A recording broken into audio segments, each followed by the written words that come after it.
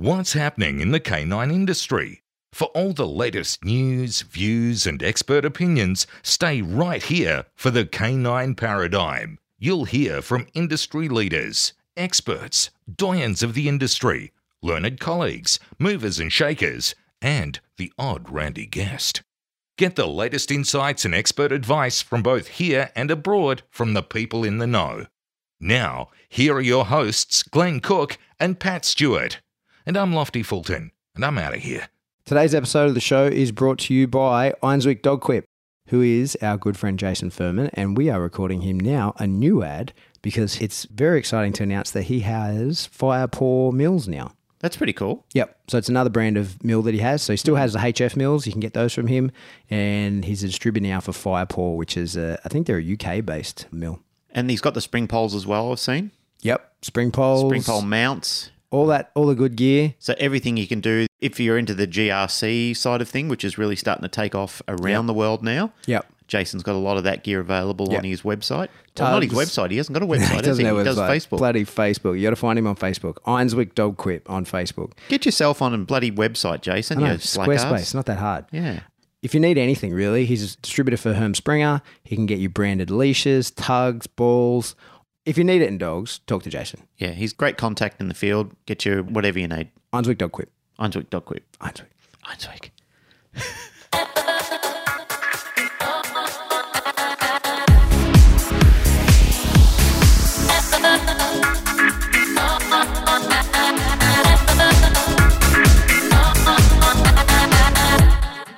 Welcome back to the Canine Paradigm. I'm your host, Pat Stewart. I'm joined in studio today by my co-host, Glenn Cook.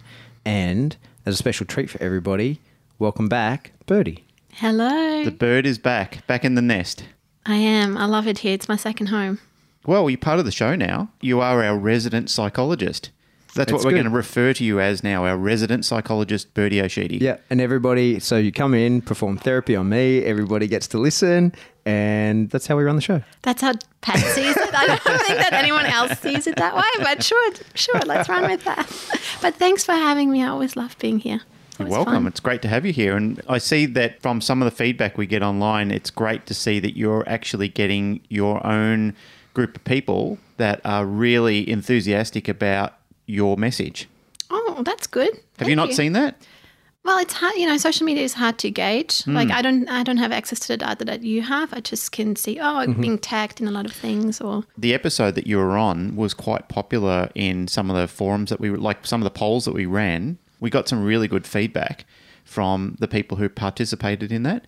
So it was nice to see. Like people said, really love Birdie. And some of the comments. Oh, guys. Yeah, it's nice. It's good because you're talking about things that are affecting people, or people can relate to, not only in their dog training curriculum, but also just life in general. So it's nice that they're getting to say, yeah, I can identify with that a little bit because that's happened to me in the field or me in the job, or it's happening to me in life right now. So it's nice. Oh, thanks.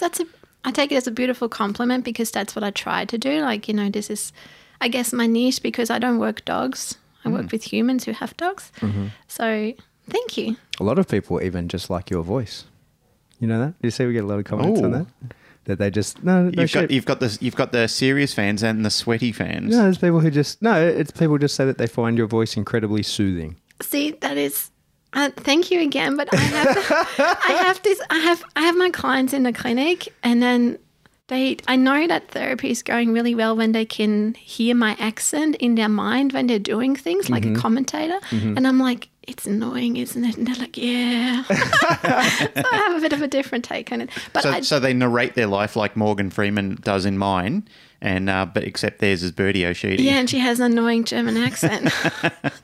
But I do know that when I started out in psychology, I found my voice really difficult because people really have to pay attention to me because I say things differently. Yeah. But then my supervisor said, just use it for advantage. People will pay attention to you because otherwise they get nothing out. And I'm like, okay, good reframe, thank you. Yeah, makes sense. So, yeah, but, Hey, what are we talking about today? We're going to talk about how to drop your anchor in a really innocent way. Oh, nice. Like in a sneaky way or an innocent way? my definition of innocent. So I That's what usually with me when it's innocent is when my short legs open a little bit and I go, oh, whoops, that was innocent. I didn't mean to do that.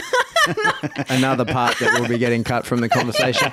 Hey, so you... I'm sitting opposite of you for the whole show. So to give some context to people that are listening, is you looked up... Just give me a second to recover because I can't recover right now. Like, you can't drop that on me, Glenn. I made you blush. You I made did you because I'm blush. sitting opposite of you.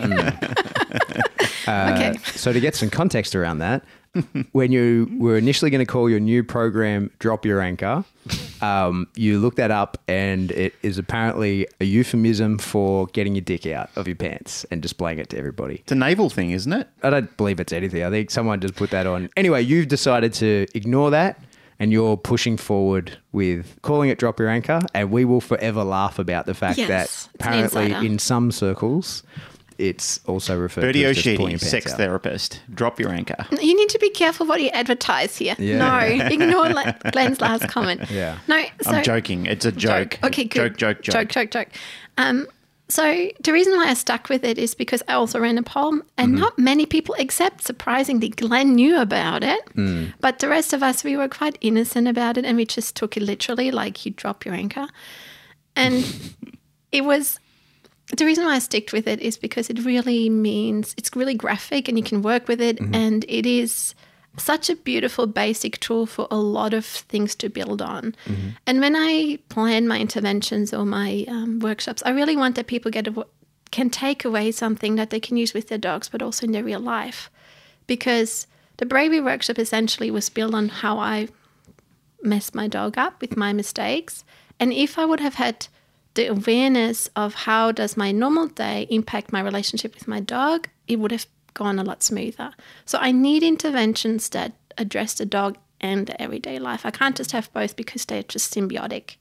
Does that make sense? Yeah. So since we last spoke, we talked about how you were putting together this idea for a workshop, and since then it's all happening, right? Yes. So I'm going to be having this workshop in Sydney on the 2nd and 3rd of February. I'm going to be in Melbourne on the 4th and 5th of May. I'm currently thinking about doing a workshop in Brisbane. That's still in the works. And I have really exciting news. And I really want to thank a lot of people because I'm going to go to America. That's cool. That is so super I'm cool. so excited. So I'm going to be staying with the main dog training company at the weekend after the ISCP Oh, Terry and conference. Amanda. Yes, Terry and Amanda. Yeah. And it's going to be around the 14th and 15th of September, and they have the exclusive workshop with me in America for this year. They're becoming close personal friends of the show. Yeah. They are. Yeah. I really adore them. Like, Yeah. I really adore what Yeah, they're that's really doing. nice. They're really Yeah, cool. I'm going to them as well. They're super I know. into- So everybody, if you want to know what they're doing, look it up, www.maindogtrainingco.com. Yeah, I'm doing a Nepopo one there. The, 18, 19, 20, 21. It's like the Easter weekend, I think. I'll see you in April. Yeah, in April. Yeah, Cool. while I'm there with Jan. So doing two. I think they promised you some knitted gloves and a beanie or something. They did didn't actually. Yes, I was inquiring about the weather. I should have put that in my contract. I'm Well, like, I want to have It's not too late retrospectively at it. I did. Well, I don't think that you're going there when there's a massive snow dump all over the ground. I Well- think I'm going in the most beautiful time of the year. I love autumn. Yeah. Well, apparently it could snow as early as September, Bring it and on, by I love April it. it will still be cold. And when I complained about that, they were like, "Oh well, I think Terry said Amanda will knit me a hat and beanie," and I was like, "Okay, I'm in." You want to get one of those Sherpa hats with the little streamers hanging down the side. I don't know about that. I think Yeah, I'll leave yeah. it. I'll leave it to Amanda to decide what my Oh, hat do you looks know like. Bob's Burgers? The Yeah, that's cartoon, right. the animated series. Yes, Yeah. you should have a hat like that, like with little bunny ears. Uh-huh. Yeah. That would suit you. That would give you, like, real. I'm not the sure look. about that. I think we'll just leave it to Amanda to decide on my hat. Okay, Amanda, listen Do to it. me, Yes, please. Amanda. So that's pretty cool. So let's go back a step on that. You said after IACP, so you are also going to be at the IACP conference. Yes, which is super exciting because there are so many people that I I've seen them online, and there's so many people that are really cool. Mm-hmm. And I finally get to have a chat with them, get to have a talk. Get drunk with them. I don't drink. Oh, well. Well, Drink no. tea But in their I'm presence. hilarious enough without. Imagine me on alcohol. I don't think anyone could handle me. Mm-hmm. So, no, but I'm really excited. And also, just to get updates on the latest knowledge and network and dog Yeah. nerd. It's just hanging out with the people. That's the best part of it. It is Yeah, the best part of connecting. it. Putting faces to names and, getting to network and getting to hang out. And I think it just builds better rapport because you start become a tighter community when you're actually across the room from people. Yeah. And sharing in activities and, sharing in information. It's a really good resource. I'm just going to segue out for a little second. I saw a negative post that somebody put up there who's been to IOCP before. It said, I've been to IOCP and it didn't make me a better dog trainer. And I looked at that post and a few people were commenting on it going, yeah, and jumping on the bandwagon. And I thought, what a stupid thing to actually put up by somebody who should know better but doesn't seem to and constantly gets themselves into confrontations. And I thought, that's just ridiculous because there are people who really need to network with other people. They need to go there and clarify some thoughts they're having, some ideas in their head. So I shun that sort of comment. I think for especially a lot of younger trainers who are looking to branch out into gathering new ideas, it doesn't mean that every single speaker there or every single topic that's been discussed is going to be relevant to everybody. But you will meet people there who can change your life, who can change the direction that you're heading in, who can clarify points for you. And, I mean, you can do that over social media, of course, but there's sometimes when you're sitting down at a bar having a drink together, it'll ignite a spark that you never knew that you actually had. That sort of connection, that personal community that you grow in with each other is invaluable. So those sort of comments are not needed. I mean, if you've got negative things against the ICP or any other organisation or anything like that, keep it to yourself. I think there's another element to it. I think it's also the connection that you have with people in real life, because online there are so many what ifs, you can't feel it. And to be fair, like, for example, I don't have the best media and online presence because to me, I need to be careful how much time I spend on it. Mm-hmm. So I'm actually trying to limit my access online. I'm still online, but maybe not as much as other people are. Mm-hmm. So for me, seeing a person face to face and getting a feel for them, getting inspired by them, it's just such a different brainstorming kind of feel to it because you can bounce off each other. And it makes you so happy. You have memories from that. Like you talk, or, we all talk about the last IACP conference quite a bit. I hardly ever talk about conversations I had on Facebook or on social media. Yeah, that's right. Different memory systems. Yeah, it's definitely that networking, putting faces to names and actually meeting people for real. You know what I mean? It's so important. Have we told you about, you're in on the secret, right? The Australians going to IACP? I was early in the secret. That's right. But you couldn't keep the secret. No, well, there's one non-Australian in on the secret, but kind of like an adopted Australian. Okay. Yeah. We've adopted a few. There's a few Australian sons and daughters that we've adopted. I like that. I like patchwork families. I'm a big fan of so there's them, only one, cool. and it's because she knew the secret before. She was part of the idea and coming up with the secret. So she's the founder. Before I told any Australians, I told her.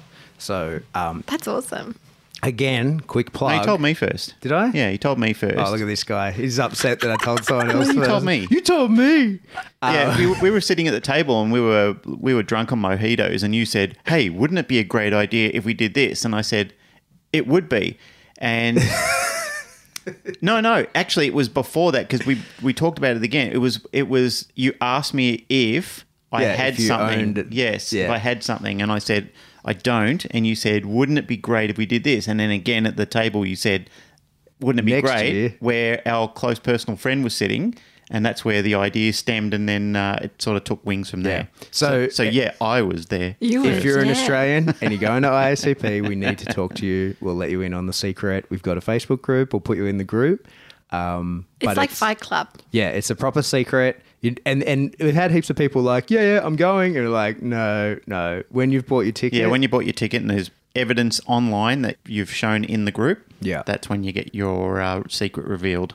Sounds good. I can't wait. I'm actually quite excited for it. It is going to be fun. It's fun. It's such a Pat thing to do again, but it's hilarious. They've actually got an interesting lineup already this year. They've got Of speakers. They've got Ian Dunbar. Yeah. And they've got who I'm interested to listen to. Is he the guy with the online course? Yeah, he's the one that can turn you into a dog training expert in 4 days. Dan's doing that course at the Through moment. Udemy. Just to show him your lesson. Yeah. Ian Dunbar's going to be interesting. A few people seem to be kind of upset about that. Like, he is one of the 4 what's the right word? He's kind of one of the most publicly outspoken, force-free dog trainers. Certainly has a large media presence. Is a veterinary, is a vet, like he's Dr. Ian Dunbar, but is certainly force-free, positive only. Well, that's he talks about that. I read a lot of his stuff, and when I first got into dog training, before I started actually physically handling dogs, I was very interested in all of his stuff. I consumed a lot of his media. So it's going to be He's interesting to see. certainly got some good stuff. He's got some good I material. think you always he can does. learn. You know, we can always learn. He has something that I quote him quite frequently on. He says something, I don't have it in front of me, but this would not be his exact words, but he said that, you know, this year around the world, you know, 10 kids are going to be killed by their family pet, and that's terrible and unacceptable, but also maybe 1,500 kids are going to be killed by their parents. So, like, you have to keep that statistic in what do you call it? In check. Understand that that's the reality of the situation, like in the billions of people around the world, which I think is something that, you know, people do need to keep in mind. I'm looking forward to seeing him. Like, I would love to hear him, because I think, you know, the most dangerous things we can do is that we close ourselves off. Yeah, exactly. There was a lot of people upset that when he got posted, like, hey, this is the ISCP, we're balanced dog trainers, and why are we doing this? Well, you know, maybe he has something like relevant and poignant to teach us about one side of the balance, because you got Larry Crone going to be there as well. So Larry Crone's a, you know, well-known. Is he speaking there? Yeah. Cool. Yeah, so Larry's... Awesome. You know, And Jay.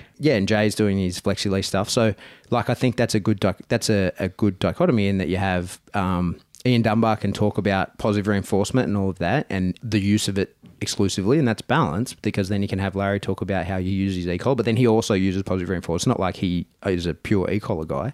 So everybody's got something that's worth listening to.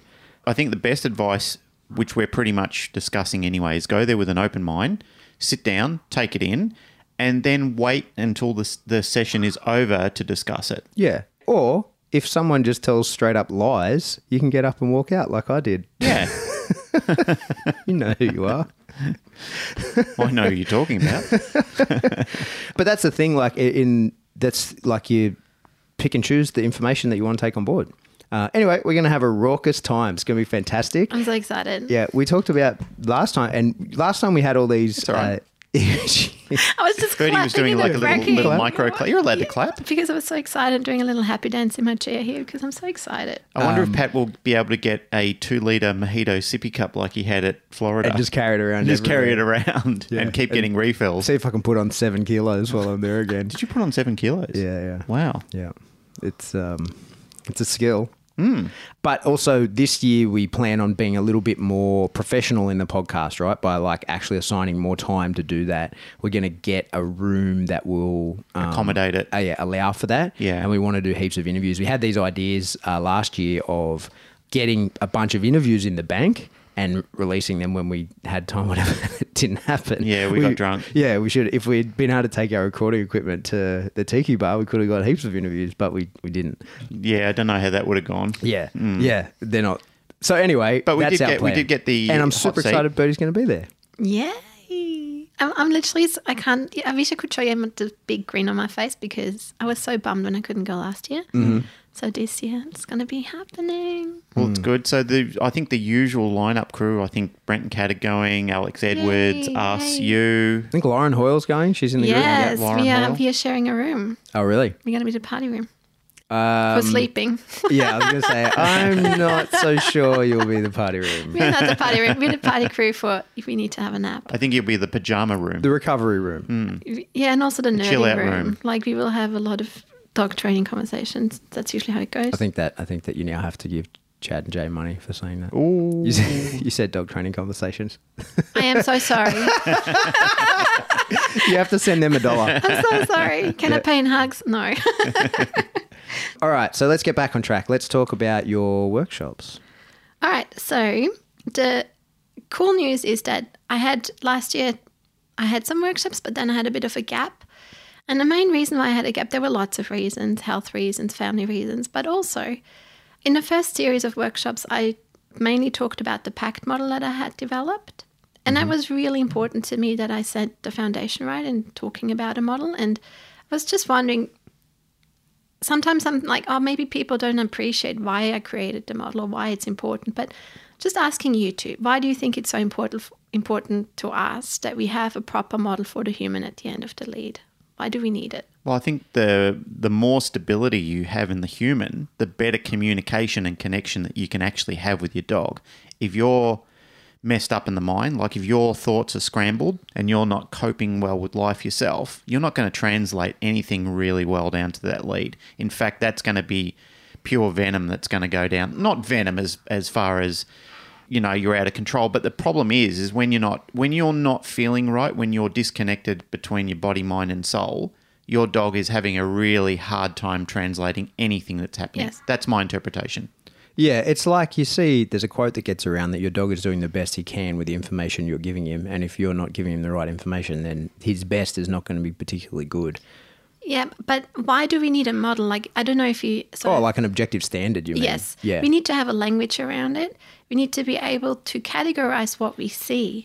You know, like if you can't... When we watch the dog owner, very often we can say, oh, something's off or this is wrong, but we actually need to be a bit more precise in our language and also understand if this is happening in the room, these are the consequences, like it has a bit of predictability around it.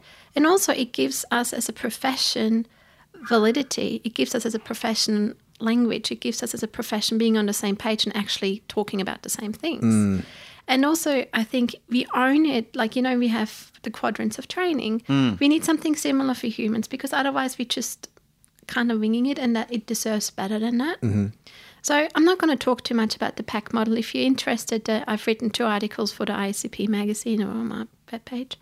But the main feedback that I got back from the last series of workshops was we loved it. Like, thank you so much, everyone who gave me feedback. But the tiny criticism that I got was that for dog trainer, it should be more practical. Like, you know, the dog trainers are practical people. They learn by doing. And they also have very limited time because they have, to me, dog trainers are relationship counselors. They have the human and the dog in the room, so they need to cater for both. And if I take too much time explaining them the theory, the dog's missing out on time. Yeah. So I had to really sit back and kind of go like, whoa, how do I do that? What can we actually do right now? And that took me a couple of months and just watching dog trainers, international dog trainers, what do they do? What's the problem? And I was really excited because coincidentally, my daughter Sapphire and my husband Dan, they did a meditation course. And I used to teach that meditation course 10 years ago, but now they've done this mindfulness course and it goes for 2 or 3 months. And they were giving a handout, and in a handout there, I just one day open it and see, hey, what's the latest data? Because I know it, but what's the latest research? And I had this beautiful model there, and it explained everything for me, what we have in the dog training world. And thank you so much, Open Ground Mindfulness, for publishing that model, because that's what we're going to work with. What is it? Say their name again. So the Institute Open Ground Mindfulness, Okay. and it's basically they created a model that shows what happens to us when we react on autopilot versus when we react with awareness. And that is the basis. So the PACT model is the theory behind it, and their model kind of like just builds beautifully on top of it. And dropping the anchor is the big part of it, because dropping your anchor is basically an intervention where everything starts. It's like the ABC for anything you do. If you don't know how to self-soothe yourself, how to ground yourself, how to be aware of your own mind space, head space, emotional space, your behavior, nothing will fruit. Because there is no recipe in dog training. We can't give people recipes. Like I'm coming from the school of thinking that if we give people recipes, we put our life imprint onto them. Every person has the wisdom and the knowledge to make their own decisions, because I don't know what's good for Glenn. I don't know what's good for Pat. They need to make their own decisions. So I need to give them tools that they can see it for themselves and implement it themselves. And what we're going to do at the Bravery Workshop is we're going to talk about this, and it's going to be like a Lego toolkit. You learn one thing and you can build up on it. And you can not just use it with your dog, but you can use it in everyday life, because you will need better skills at your everyday life that your dog doesn't get impacted. It's like, it's like a marriage. So it's really important also to know that the Bravery Workshop stems from basically how I messed my dog up. It's basically the forum that I'm going to share with people. These are the mistakes I've made. Every time I do it, I feel like I'm going to confession, like I'm getting flashbacks to my childhood when I was going to a Christian Catholic church and we had to go to confession every Wednesday. Well, that's part of bravery, right? Yeah, and that's why I called it the Bravery, because we need to be brave to really talk about what goes wrong, what matters to us. And the more people try to mask that, the more fear will kind of override that wisdom that they have. So we need to have a space where we have to be brave, and bravery usually comes with a big portion of being uncomfortable. But that doesn't mean that the bravery workshop will be uncomfortable. There will be a lot of good things happening, a lot of fun happening. Like we have quite a lot of fun activities planned. But it is a very different dog workshop because there will be a demo dog, but there won't be dogs there because everyone will work on their own things and their own life traps, their own unhelpful thinking patterns, their own unhelpful actions. And yeah, so basically what I would like to do right now is I would like to tell you the big model that leads up to this, because I think the dog world should know this model. Like if I could use this forum today, would you be okay with that? Sure. Yeah. Sure. This is this mindfulness thing you're talking about? Yes. So awesome. So the present moment is the P in the pack model, and the present moment is so important for us dog trainers and dog owners because dogs are the ultimate present moment animal. And we humans are not. We usually are hanging in our headspace in the past, or we worry about the future. We really find it difficult to be in the present moment.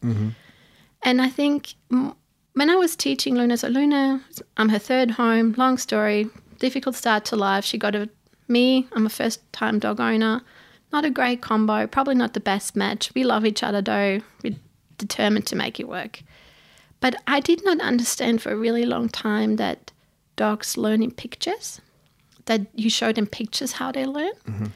And then once I heard that and understood that, I still had that massive thinking flaw in my head that I didn't understand that I am part of that picture. That I only looked at my dog's picture, like I'm like, oh, what does my dog do? But I always excluded myself from that picture. And what happened is that my dog's quite intelligent and quite sensitive. So she essentially saw me as part of the picture and I didn't realize it. And therefore we created a lot of hassle for ourselves, a lot of obstacles. Because to me as a psychologist, it's always crazily important to understand why a person got a dog. That says a lot about what are they going through, what possible life traps are they facing, what challenges are they facing. And I got my dog when I felt quite isolated in my life. So therefore, my husband was traveling a lot. I didn't have that many friends. I just got to Australia, blah, blah, blah, blah. So Luna all of a sudden became my friend. But I had this, and I'm so embarrassed to say, like it hurts me so much, but I had this really entitled view that, hey, I got you. I heard dogs are the best animal in the world. They fulfill your needs. They're there for you when you have a shitty day. You can pat them when you're upset. If you're angry, you take them for a walk. So they become your crutch, right? And I wasn't aware that I set all the time these pictures up in my dog's head that, hey, you're a really vulnerable person. And every time you struggle with something, you come to me.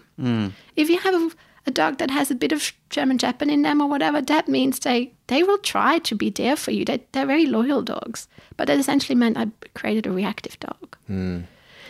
And I think that's so important that we realize we very often have good intentions, but we don't think it through. And it shows or reflects a really common problem in society that we're after a quick fix. I felt lonely and isolated. I'm like, a dog will fix that. I won't be lonely anymore. Instead of, hey, keep working on your friendship circle, keep developing yourself. The other thing is I was really impatient, so impatient. I had this idea of a dog that I wanted to have, but I didn't look at the present moment of the dog that I had in that moment. We're allowed to have visions for our dogs, but we need to accept what we have. And that can be really hurtful. And then the other thing is also I really struggled to be kind to myself in that training process. My headspace towards myself and my dog was quite demanding, was quite perfectionistic, was critical, and it was not very... I think if someone would have said the things out loud that I was thinking towards myself and my dog whilst we did go through our behavior modification journey, I would have felt really uncomfortable. A bit attacked even. Yeah. Yeah. Like it would have been uncomfortable. But what this creates is this big petri dish of problems. Like you're just putting a shitload of bacteria and it's just going to thrive and you create this chaos. But these are my problems. I'm not saying that every other person has these problems. But I was so unaware that, for example, because I was craving connection and friendship, that I was touching my dog the whole time. And I did not realize that touch is a very important communication tool in a dog. And I was just... throwing myself at my dog, and that created so much havoc. But that's me. That's not everyone. Like, if I talk to you and Glenn, Pat and Glenn, then I'm like, you have probably different problems in your life to me because I'm me and you are you. So I had to look for this model that the Open Ground Mindfulness Training created that brings a formula and a pattern to every problem. And that's what I want to share. Sorry, it was a long intro, but here we go. So it's a good intro. Sorry? It's a good intro. Thanks. I try. But so basically we're going to talk about an unhelpful way to approach things, like how I did it with my dog and how I didn't create flexibility and happiness and good stuff for myself, and then how you could do it. So the first unhelpful model is talking about how to react on autopilot. So yeah, we have the reacting on autopilot model that leads to unhelpful actions. And no matter how we look at it, it will always start with a threat to ourselves. And that usually comes then with emotional arousal. And that threat can look very different for anyone. It could be you go for a walk with a dog and you have a reactive dog and you see someone coming. Mm-hmm. Or you do a trial. Or it could be anything. It could be the doorbell ringing at your house. So the threat that creates havoc for you could be anything. But that's how the model starts. So something threatens you. And then in an unhelpful reacting way, you are unaware and you pay inattention to your emotional world, to your headspace, and also to the sensations in the context around you. So you're just pretty much on autopilot. Your action, because how you have paid inattention, is on autopilot. You're unaware. And that creates further arousal. Do you know why it creates further arousal? If you react on autopilot, what usually happens? We stuff it up. We make it worse. Like, if you just react on instinct without taking a step back and you haven't practiced an instinct that is based on wisdom, just on being reactive, you're going to create more chaos. So your adrenaline will even spike more. Mm-hmm. And therefore, your action is based on habits and views that are outdated and old. Like, you're not helping yourself. You're just reacting. Okay? So I can tell you in a practical example how that would look like. So for me, it was always a big threat to walk my dog or seeing another dog approaching because Luna was quite dog reactive. My inattention to emotion, thoughts, sensations, and context looked like that I was unaware that I stressed my dog on top of this. Like, I was not aware that I was so stressed by this that my dog actually took that on board and was not just reacting to the person approaching. She was actually reacting to me because I was hypervigilant. I was looking around every corner. I tensed up. My leash handling was poor. My headspace changed. It became really defensive, and I nearly got angry. I'm like, how dare you walking your dog right this, like, like, became really entitled and aggressive in a way. Like, I wasn't chill. And then my action was my autopilot, and that autopilot before training was just like to push through because that's what I do. I always push through. And then I got further aroused because I didn't set my dog and myself up to win. And therefore, we had a more reactive dog and a more stressed dog owner. Mm-hmm. Does that make sense? Yeah, totally. It does. Yeah. But can you see how you could implement different types of triggers in this model? Like, it could be anything. Yeah, of course. Yeah. Okay, I'll give you another example. So the threat would be you by yourself, you're feeling lonely, it's Saturday night and you're not going anywhere. You're feeling disconnected and excluded. Okay, so you feel really vulnerable, really lonely.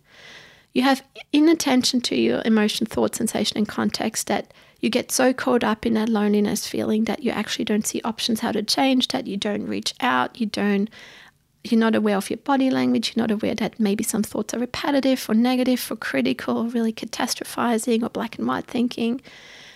Your action automation, an automatic pilot would be that maybe you sob onto your dog, like I've done plenty of times, or, you stay in your bedroom and you just kind of like getting caught up in it, and your dog is there for you. Like, your dog is your saving grace.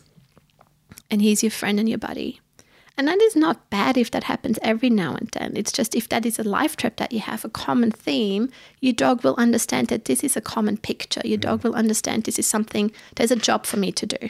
Because dogs are such magical unicorns that do want to help you. They will be there for you, right? And then because I would have no awareness of it, I would create further arousal because then I'm sobbing with myself and my dog and my bucket of ice cream in a closed up room on a Saturday night. That That's why it's called the Bravery Workshop, because I have to be brave to talk all about these things. And then I would just solidify my views of like, yeah, I am lonely because here I am, look, only my dog loves me. But then also what happens is I fall so much more in love with my beautiful dog because he gives me everything I need that I stop working on the things I actually do need to work on. Does that make sense? It does. Totally. So I'm going to give you this section now. I'm going to hand it over to you and see if you can come up with an idea. Glenn, I'm passing it to you. It's the first model. So it starts from the bottom up. You started from reading from the bottom up. So we've got an image of fire. Well, it looks like an image of fire.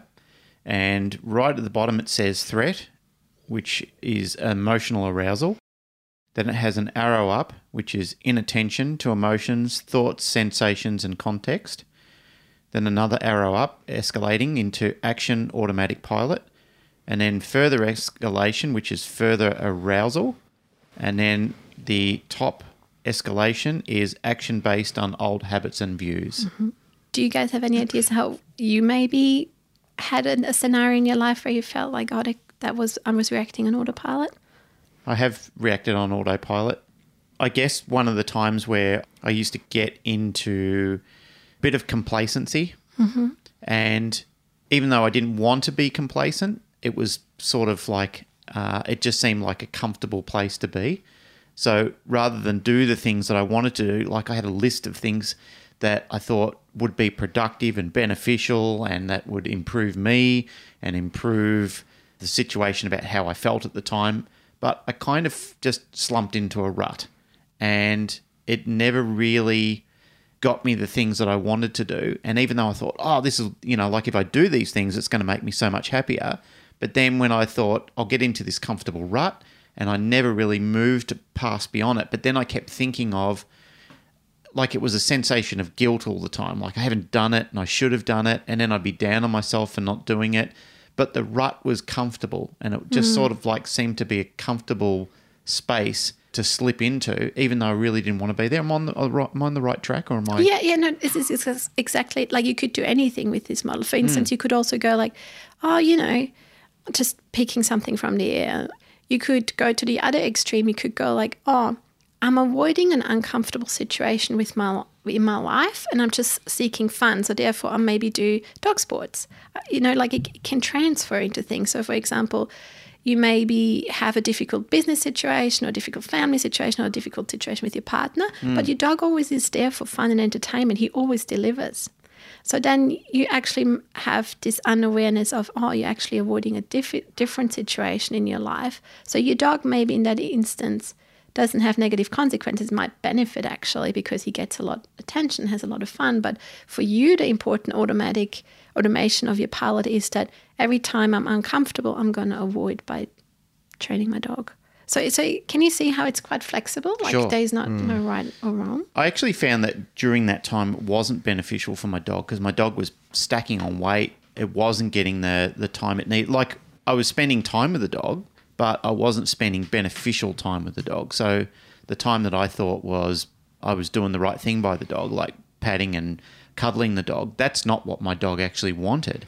But I didn't realise it at the time. Like I thought, well, because I'm not really feeling like getting out there and being involved in community and everything like that, I thought I'll just spend time with the dog. But the dog was more about I actually want to do stuff. Like I want to go on the walks.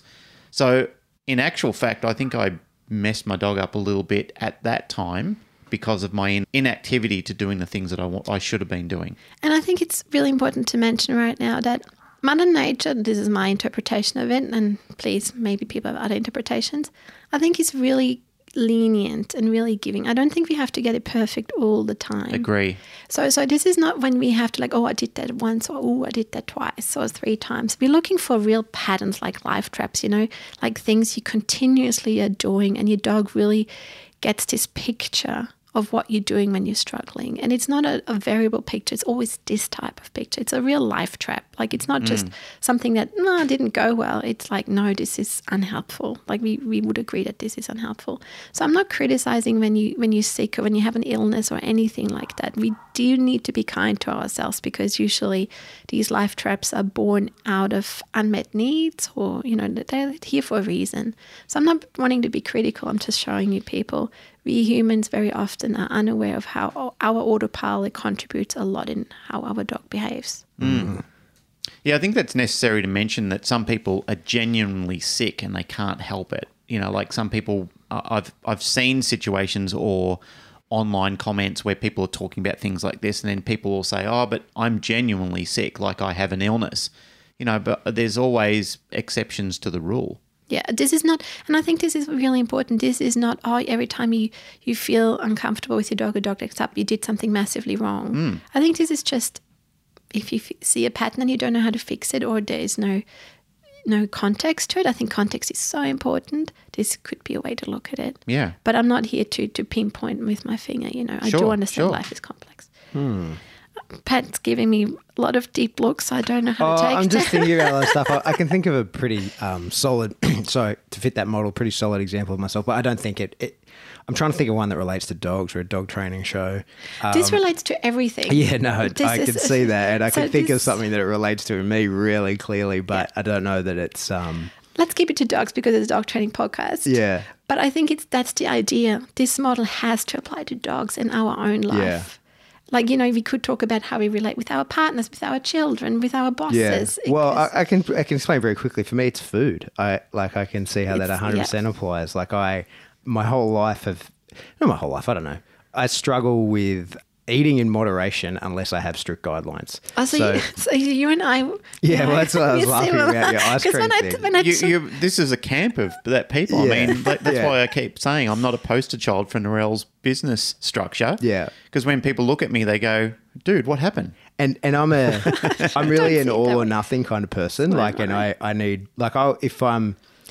as we were just talking about before when we weren't recording, like that I'm a junkie for competitions around health and fitness. Masochistic competitions. Yeah, or even like I did that stupid carnivore month just because it was a strict guideline. Like I was like, okay, I can meet this. What I struggle with and where it fits into that model is like I struggle with too much freedom. And like as we've talked about in the past, like I need a structure and a plan to do stuff. So if you're saying, oh, okay, I'm just going to eat a little bit healthier, well, like if I eat 2/3 of a block of chocolate, that's healthier than eating the whole block. You know what I mean? Like, so that's unacceptable for me. Like I need something that's like, okay, well, I'm not eating that, or this is what and because of the way my brain works as well, I don't like to say what I'm not going to do. I like to talk about what I am going to do. So, okay, this is what I am going to eat. This is the structure I'm going to eat. And now at the moment, I'm in another fucking MEP challenge. So now I'm like, I obsessively have to work out for a competition that means nothing. Like it's just bragging rights, but I'm in it. And so I can see how that fits into that. And may I say that you bit off more than you can chew with that one. It turns out the chick's a savage. She's killing it. Go that person.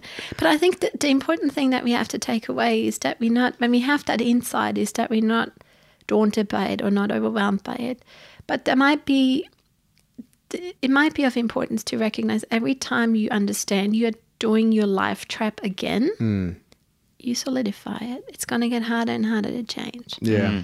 Getting out of that rut is because you create really difficult. Neurological pathways that become bigger and bigger and bigger. And it's up to you to decide, hey, I need to change it or not. But I think it's important that you have awareness about it, because then you can make an informed decision. It's different when my relationship with food is heaps better now, but it didn't used to be that great. And I think now I can make a decision, do I want to have chocolate or not? And if I say yes, then I don't beat myself up because it was an informed decision that I made. But I think that most people have different types of topics in their life, and we can't work on all of them usually. So we have to pick whatever we can do and how many resources we have and what's sustainable at this time and place.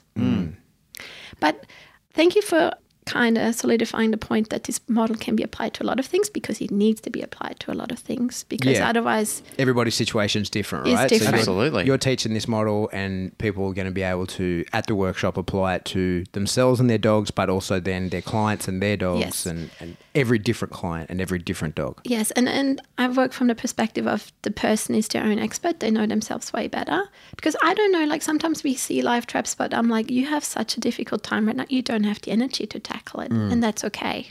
I'm not here to make you feel even worse about it. So we have to also context is really important. But let's talk about how to.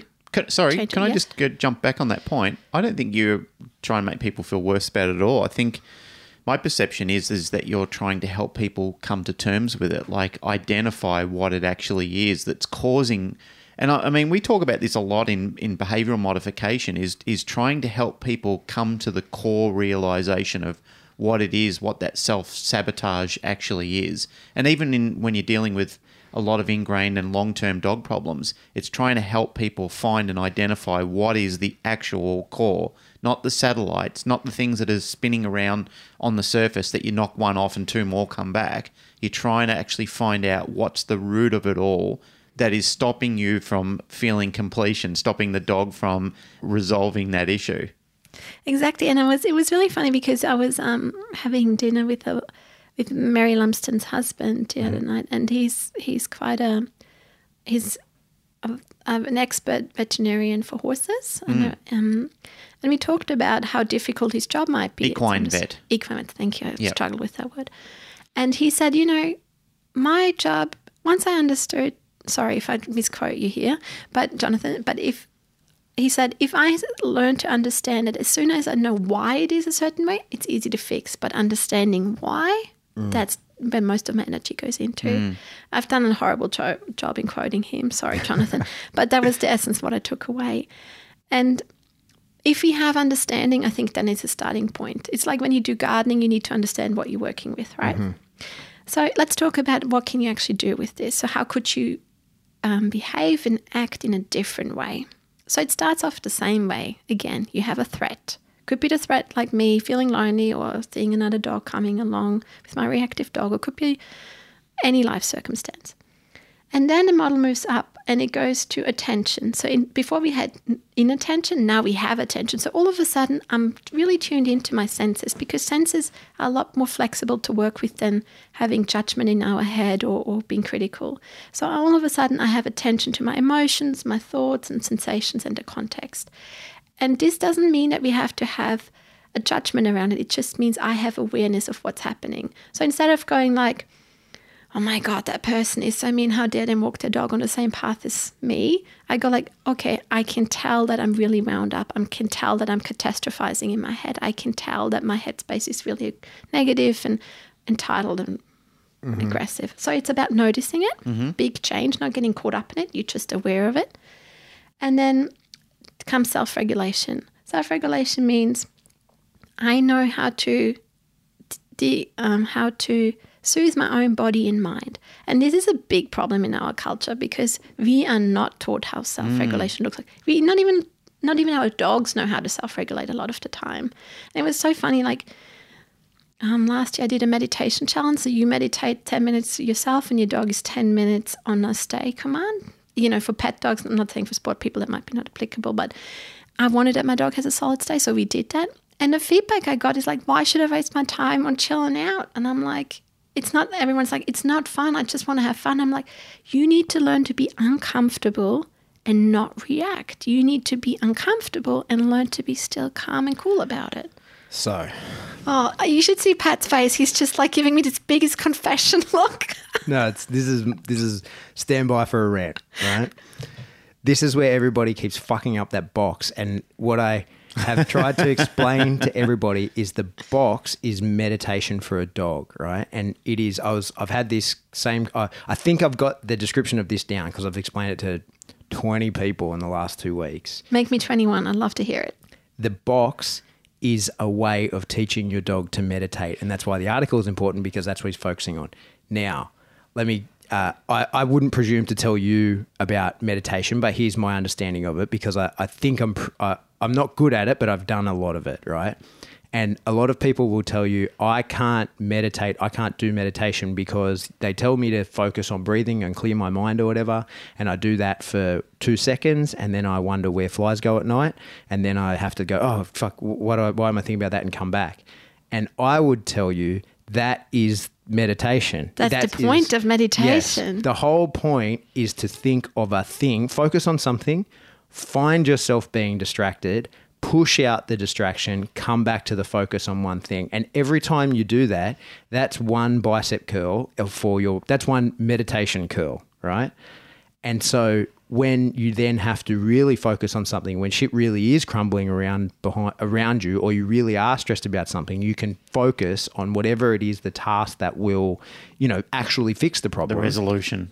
Yeah, or even if in that moment you don't have the capability to resolve the problem, it's outside of your control, you can at least put the stress out. You have practice through all those bicep curls, those mental meditation curls, pushing it out.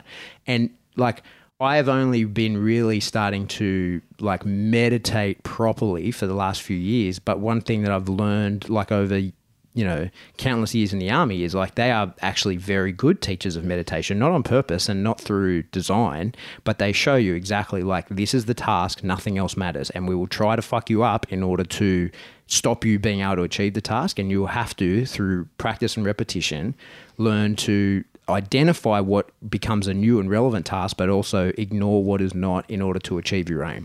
And the box is the same thing for the dog.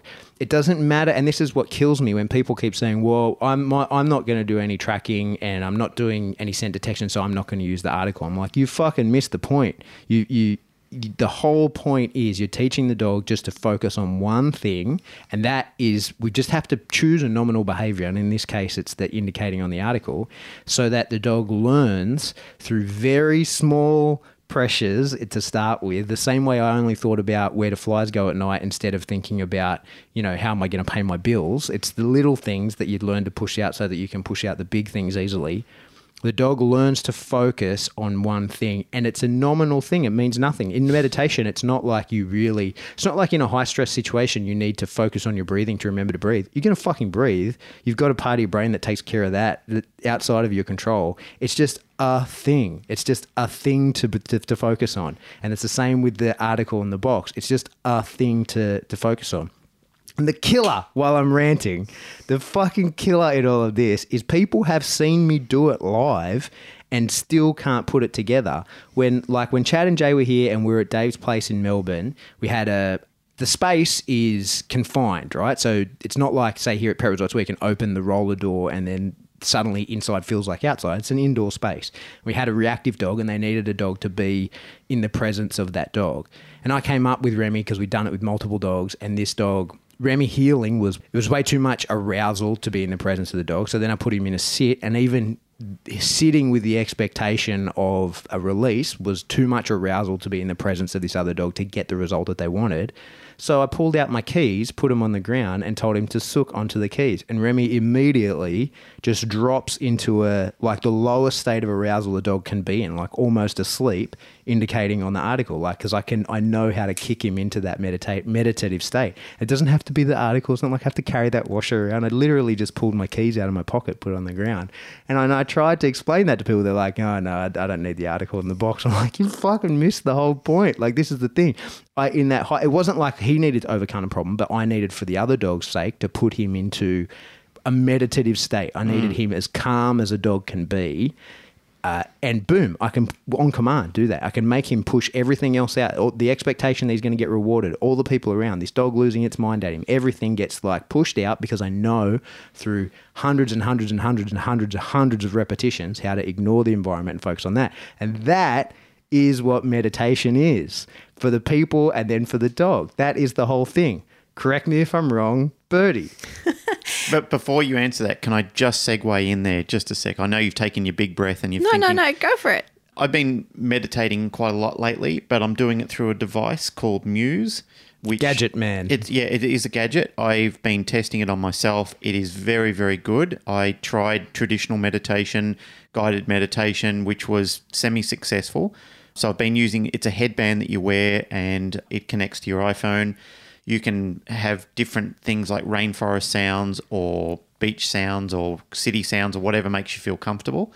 What it does is it senses your brainwaves and it gives you feedback through, like, for example, I do the rainforest one. So when I'm not concentrating on relaxing and centering myself, it starts raining and then the wind starts to really pick up. But when you start to bring yourself into a calm state, like Pat was saying, you push those things out of your mind, you hear the rain start to subside and then you hear birds chirping. And then the longer that you can have the birds chirping, that means that your mind is in a state of calm. I went from 3 weeks ago, because I've restarted doing it again. I think it's important to meditate. I went from a state of having about 25% calm to about 75% Wow. completely crazed, like it was hitting off the Richter scale, to last night I did a meditation for about 15 minutes. I got 80% calm, 20% reactive. It's like a neurofeedback. It is neurofeedback. It's exactly neurofeedback. It's like an ECG monitor. So, yeah, you put it on your head and you've got headphones and you just put your little iPhone earpads in your ears, and it gives you great feedback. So I'm finding it very successful to a state where I'm at a really nice state of calm. So it is a very good device. It's successful. You can look it up online, MUSE. It's called the Muse headband. So you can have a look at it if you are interested in meditation and found it highly unsuccessful. I'm right behind this device. I should get commissions off it because, Yeah, I was going to say, are they paying for this? well, they should, but it is very, very good. So I'm giving it 2 thumbs up. Cool. I love that for your meditating community. I just use a washer. In a box. I just use nothing. But I think there are so many different types of meditation out there that I'm by no means an expert to talk about them. I think the main advice that I have is find something that works for you. Yeah. Yeah. You need to find what works for you, and don't be naive about it. It's not going to be super pleasant all the time. But for example, there's a very common mindfulness practice. It's called the body scan. I don't like it. I don't like focusing on my body. It's not. It doesn't work for me. But if you tell me to focus on my breath, or if you give me something else, I'm very happy to do it. So I think don't give up. But a lot of our problems in this time and age is that we are so reactive. We're reactive to our phones. We're reactive to the media. That's a big one, isn't it? And it makes us, we have to always like something. Life's very often about, no, don't like. You need to be okay when things are unpleasant. You need to be okay when things are uncomfortable, because nature operates on, let's call it a law of necessity. I think you just need to be comfortable to tell some people to go fuck themselves. That's my line. Yeah, it is. But I like it. I've adopted it. But sometimes you can't tell people to fuck themselves because it's not about them. Sometimes you maybe want to tell yourself to fuck yourself. So do you know what I mean? Like, it's difficult. You just need to be not always happy. It's a very hedonistic time and age we are. Yeah. And our dogs and our humans reflect that everything's supposed to be fun and hedonistic. You will do much better in life if you learn to be grounded, calm. Explain hedonism for people so they actually know what it means. I would describe hedonism as, so it's basically when everything is centered around your own pleasure and how you get seen. It's such, because there's a Latin word to it, but then maybe read it out. Glenn's looking it up.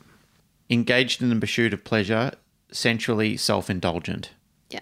And that can be very small things, but it can be really big things. But everything in life is at the moment targeted towards, how do you have the best life? Live your best life. Like when I came here, even saw a KFC advertisement that says, bucket, live your best life. No, that's true. But at the same time, we need to know, what do we do when life's not great? Because life will not always be great. That's just the rule. So coming back to the formula, so we started off with, there's the threat. How you should react when you're responding with attention and awareness is that if you have a threat, you pay attention to your emotion, thoughts, sensations, and the context. Then you use self-regulation, like dropping your anchor of arousal of your body and mind. You bring awareness to your internal states, your impulses, and your resources and context. And then the actions are based on how you see yourself and others and the context and the values. So to give you an example, if I would walk Luna with my reactive dog and I would see another threat coming, like another dog owner, and I would be practicing self-awareness and I would not use the autopilot, I would bring all of a sudden attention to my breathing. I would bring attention to my dog. I would bring attention to my surroundings and the context, like what are my options? I would bring attention of, you're probably going to be really anxious right now.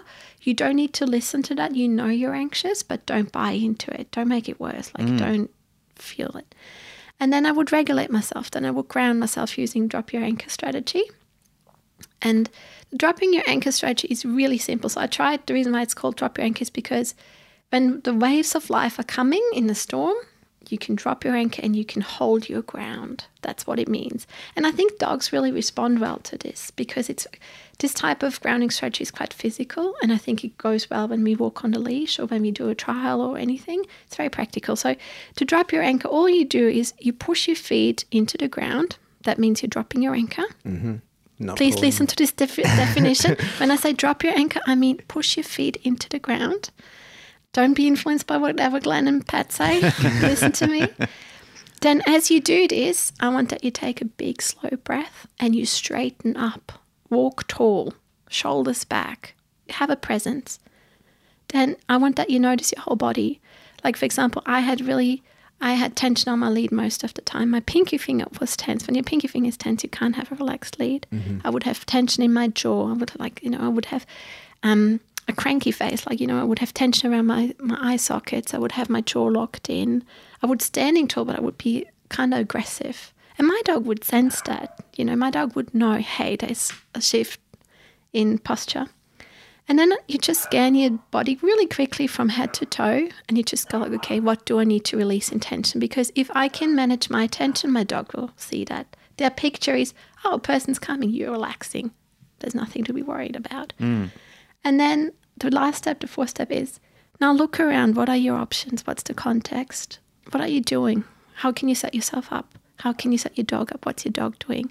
Maybe your dog has already disengaged, sniffing the ground, because a lot of mistakes that I made was I was sticking to the protocol that I learned in my behavior modification program, but I wasn't skilled enough to sometimes read the situation and imply it differently. Like, for instance, when my dog would disengage and sniff the ground, I'm like, no, we have to do this. Sit now. You need to look at the dog, and every time you look, you get a reward, or whatever we were doing at this stage.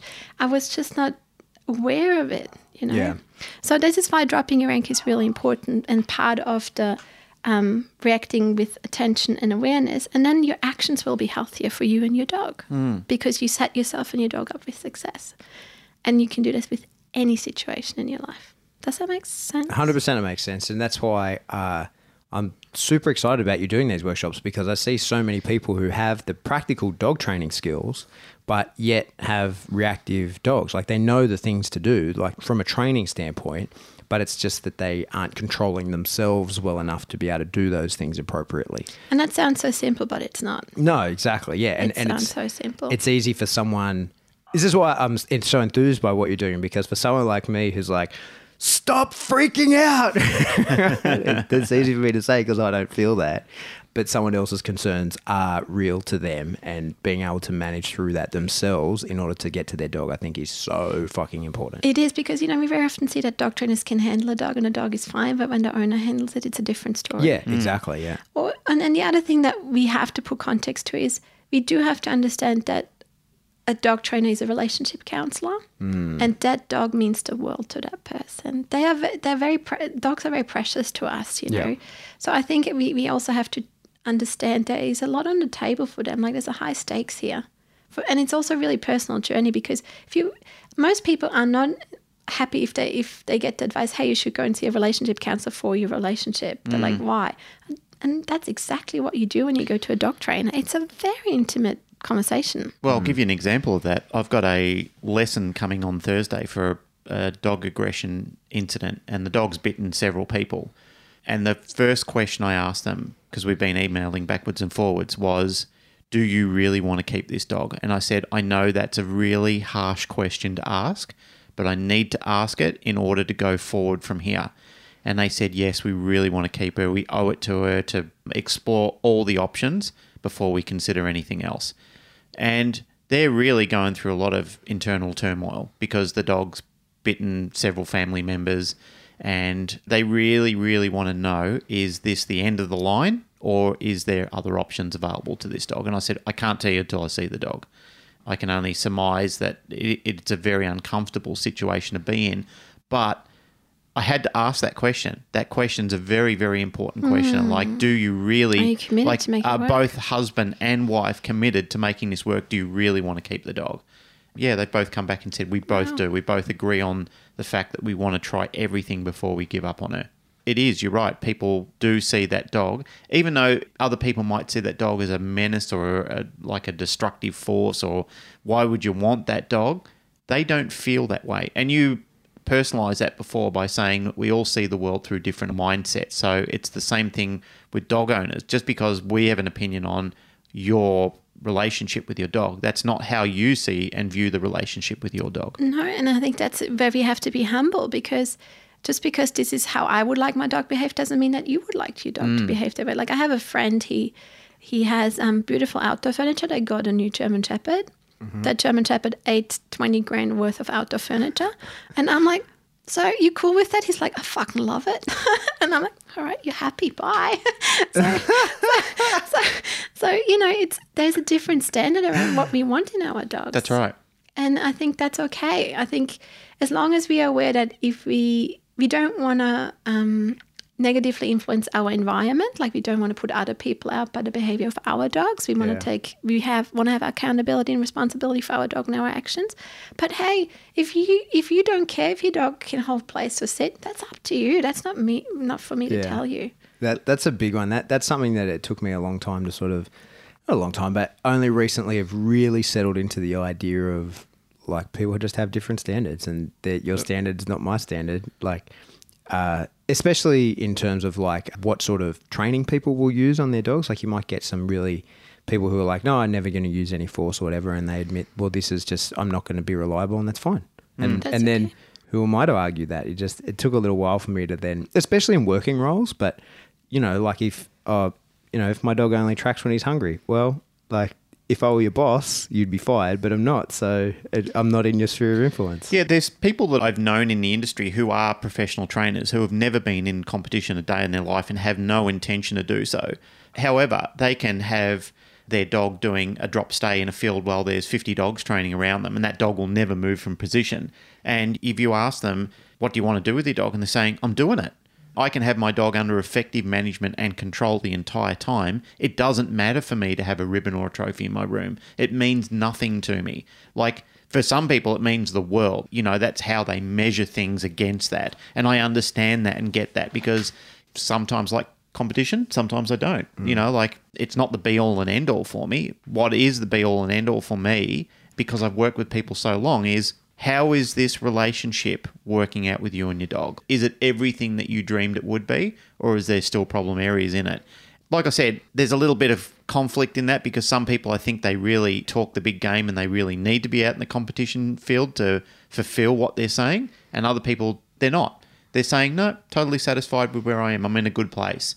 Peace to you. I agree with that. So long as their message gels with what they're doing. That's where I agree. It needs to be authentic. Totally where I agree. Yeah. You need to have walked what you're doing. Yeah, exactly. Like this is the thing that I just refuse to take.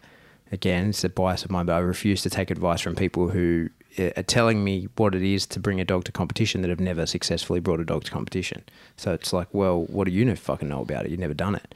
And you get people who want to tell you about what the mindset in competition and that kind of thing is, and they've never done it. So it's like, well, why? And then the worst people of all you get in the industry are people who will tell you that their own technique or system or whatever is applicable and appropriate, but have no proof of that. You know what I mean? Like this is the beauty of, this is why I like competition, is the collars come off, the leashes come off, and we get to see whether you're full of shit or not. It's the cool story, show me your dog. And if your system if you're the kind of person that says, well, no, I just want a dog that I can live with, and you're living with your dog, perfect. You are in competition every day. Like, you're doing that. Yeah. But if you're going to say, like, I tell people to get to off-leash control, and you don't have that yourself, and you're not taking your dog everywhere, well, then shut the fuck up. Like, you are not doing that. You're not capable. You're not showing it. Yeah. Yeah, and I think what we Don't talk a big game without the big show. Cool story. Show me your dog. I like that.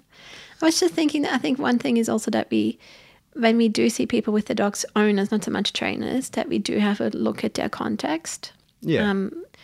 I think context is a lot. And I think sometimes we forget the context. I think it's easy to protect ourselves to not look at the context, because when I watch dog consults, very often we look a lot at the dog's context for training, but we don't look at their living context and their relationship context. And that's what I would encourage dog trainers to do. Pay a bit more attention to the story, why they got a dog, what are the motives. Because I'm going to go on a mini rant here. Do it. But it's so important, and it irks me. So dog trainers know so fucking much about how to motivate a dog, the reward system for a dog, like, you know, how to pay the dog. They know what the dog likes and whatever. But we have so little knowledge and understanding what motivates the dog owner. And they are values. You as a dog trainer, you need to know what motivates that dog owner to put them work in. But that's where your specialty comes in. That's where you're changing the landscape. That's part of the bravery. Yeah, that's part of it. It's like, for me, it's like, yeah, you know, dog owners, they're not motivated by a slobbery ball, but they might be motivated with friendship, but you can show them they need to work for it. It's not like a speed dating thing where you go like, hey, I want to be friends. Yeah, you do everything for me. It needs to be earned. I think that since I've been liaising with you a lot more on your philosophies behind it, one of the questions I'm asking people a lot more is, how does it make you feel? Like, what do you see in this image?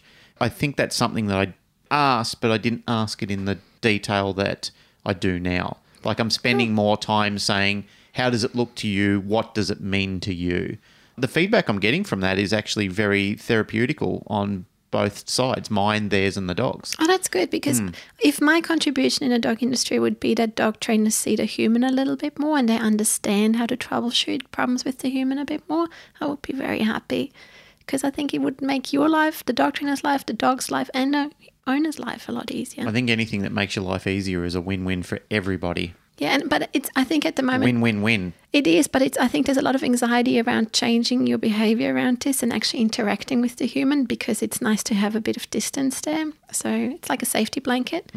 So, yeah, Rihanna Nation, she said that really beautifully in the post. She's like, you know, we dog trainers and dog owners are very worried about interacting with the people all of a sudden and talking about what actually matters to us. I like to ask people at the moment, like, what's your highest priority for this dog? Like, why do you have this dog? What's the reason you got the dog? And sometimes they'll rattle off 2 or 3 things, and then the hard part comes to say, well, we need to pick the number one because this thing and this thing are not compatible yet. They can be later, but right now, like, especially in the sort of performance training that I'm sort of am specialising in, is people say they come to me wanting to get more power from their dog and more enthusiasm, more drive, and then you're friends with them on social media and you see them like doing everything. Yeah, well, in a training session, they do everything correct, and then they're living with their dog totally separately, like, and giving their dog mixed cues and you're like, man, it's one or the other. I told you, like. But that's when the human needs overrides the training needs. Can you see, like, there's that's right. Behavior has always a payoff. If people don't change, it has a big payoff. If you don't understand that payoff and that secondary gain, you will be stuck. Yeah, that's going to be a good discussion point in the Canine Paradigm discussion group. Yeah, I think people can. If you've listened to this podcast, why don't you list the reason why you got your dog? Yeah, I think that'd be pretty interesting. Have you raised the dog to fulfill that? Yeah. Like, you know. That's the discussion topic. And those reasons can change. Like Valerie, for example, the reason we got her was to film a video series on how to raise a puppy. We actually didn't intend to keep her after that. She was going to be moved on. And now the reason I have her is she's my little hut dog. She does it like I'm with her a lot. I'm with her all the time.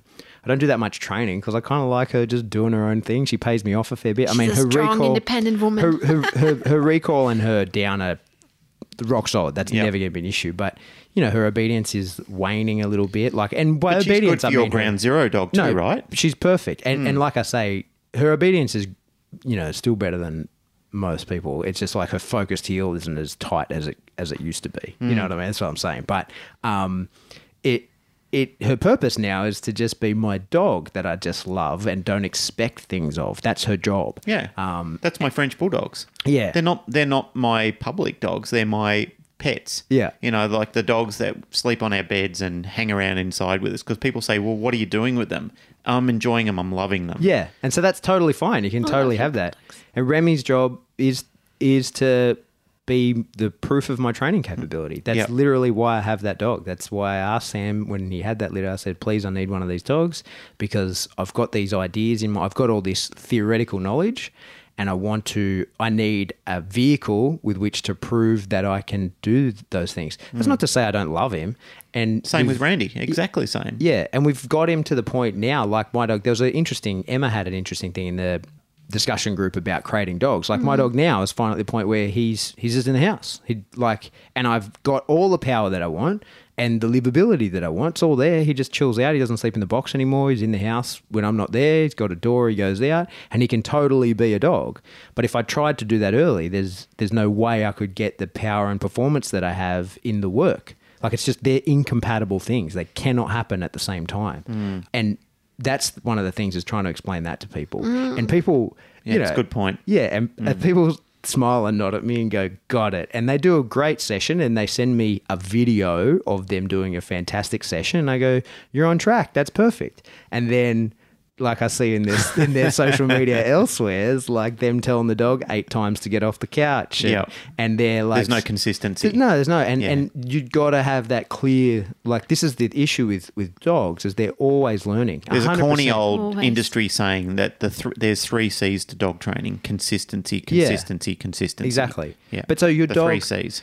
Your dog is an opportunistic scavenger, right? He's just looking for the pattern. It's called WIFM. What's in it for me? Yeah, well, but that's it. So they find the pattern and continue along what brings me reinforcement. And In the shortest way possible. Yeah. And so... Isn't that amazing that we have those creatures who always test us? Like I was just like, when you ask me, why do I have my dog? I'm like, oh, she's a beautiful friend and whatever. But she is a big behavioral case. Luna will never stop not having a problem. She had the other day a panic attack because we had papadums for dinner.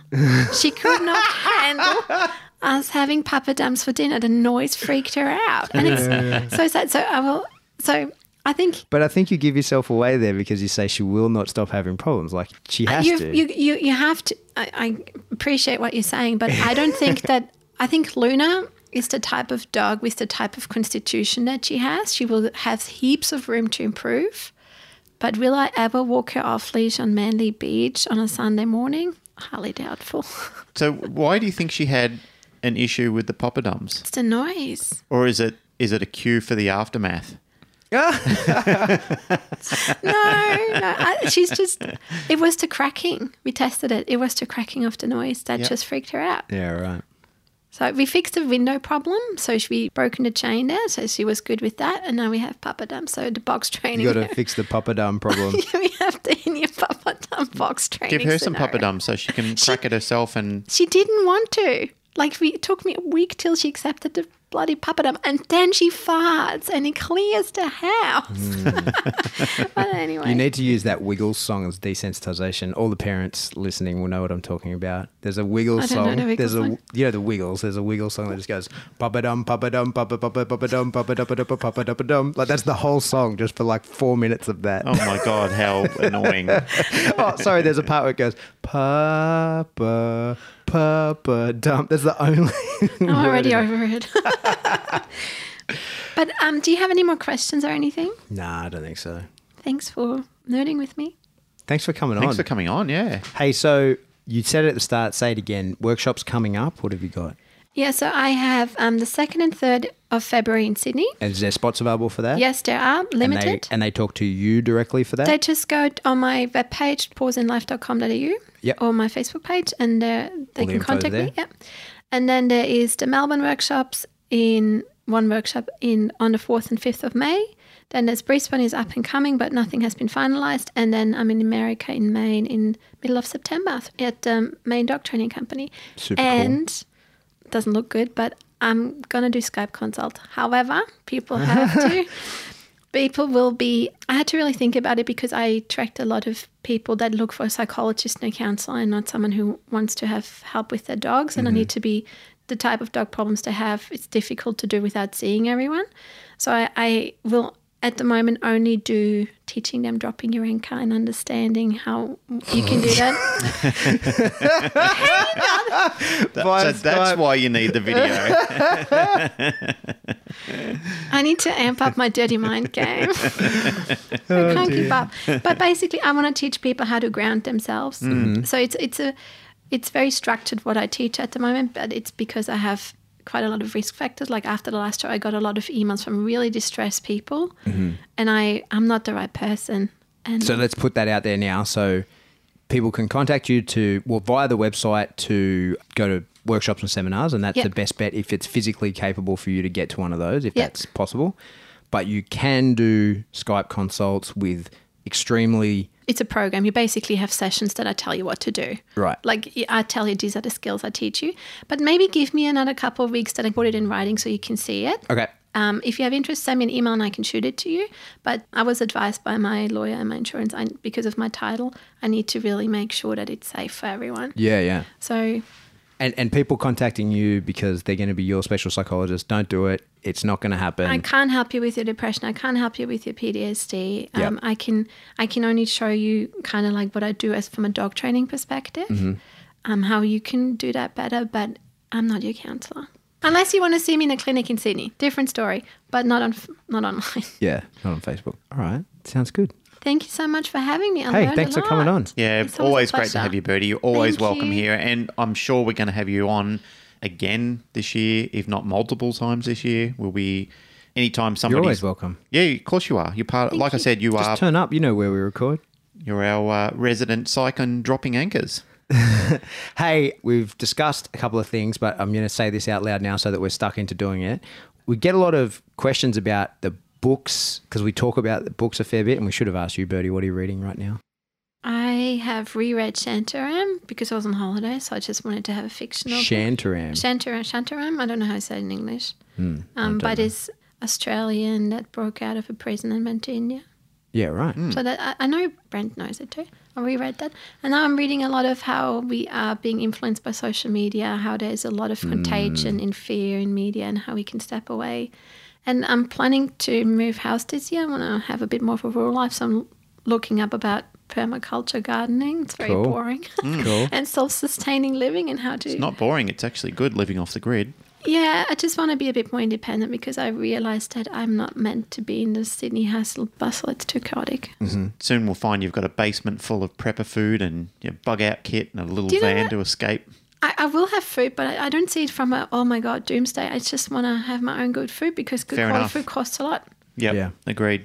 My doomsday kit is a gun, and I'm Yep. just going to take the stuff off other people who have prepped. Yeah, I've got a gun, a just gonna- compound bow and a battle axe. No, I've just got 12 and a half years in Special Forces, and that's my doomsday prep, and I'm just going to find out people who are really into it, and I'm just going to take their stuff.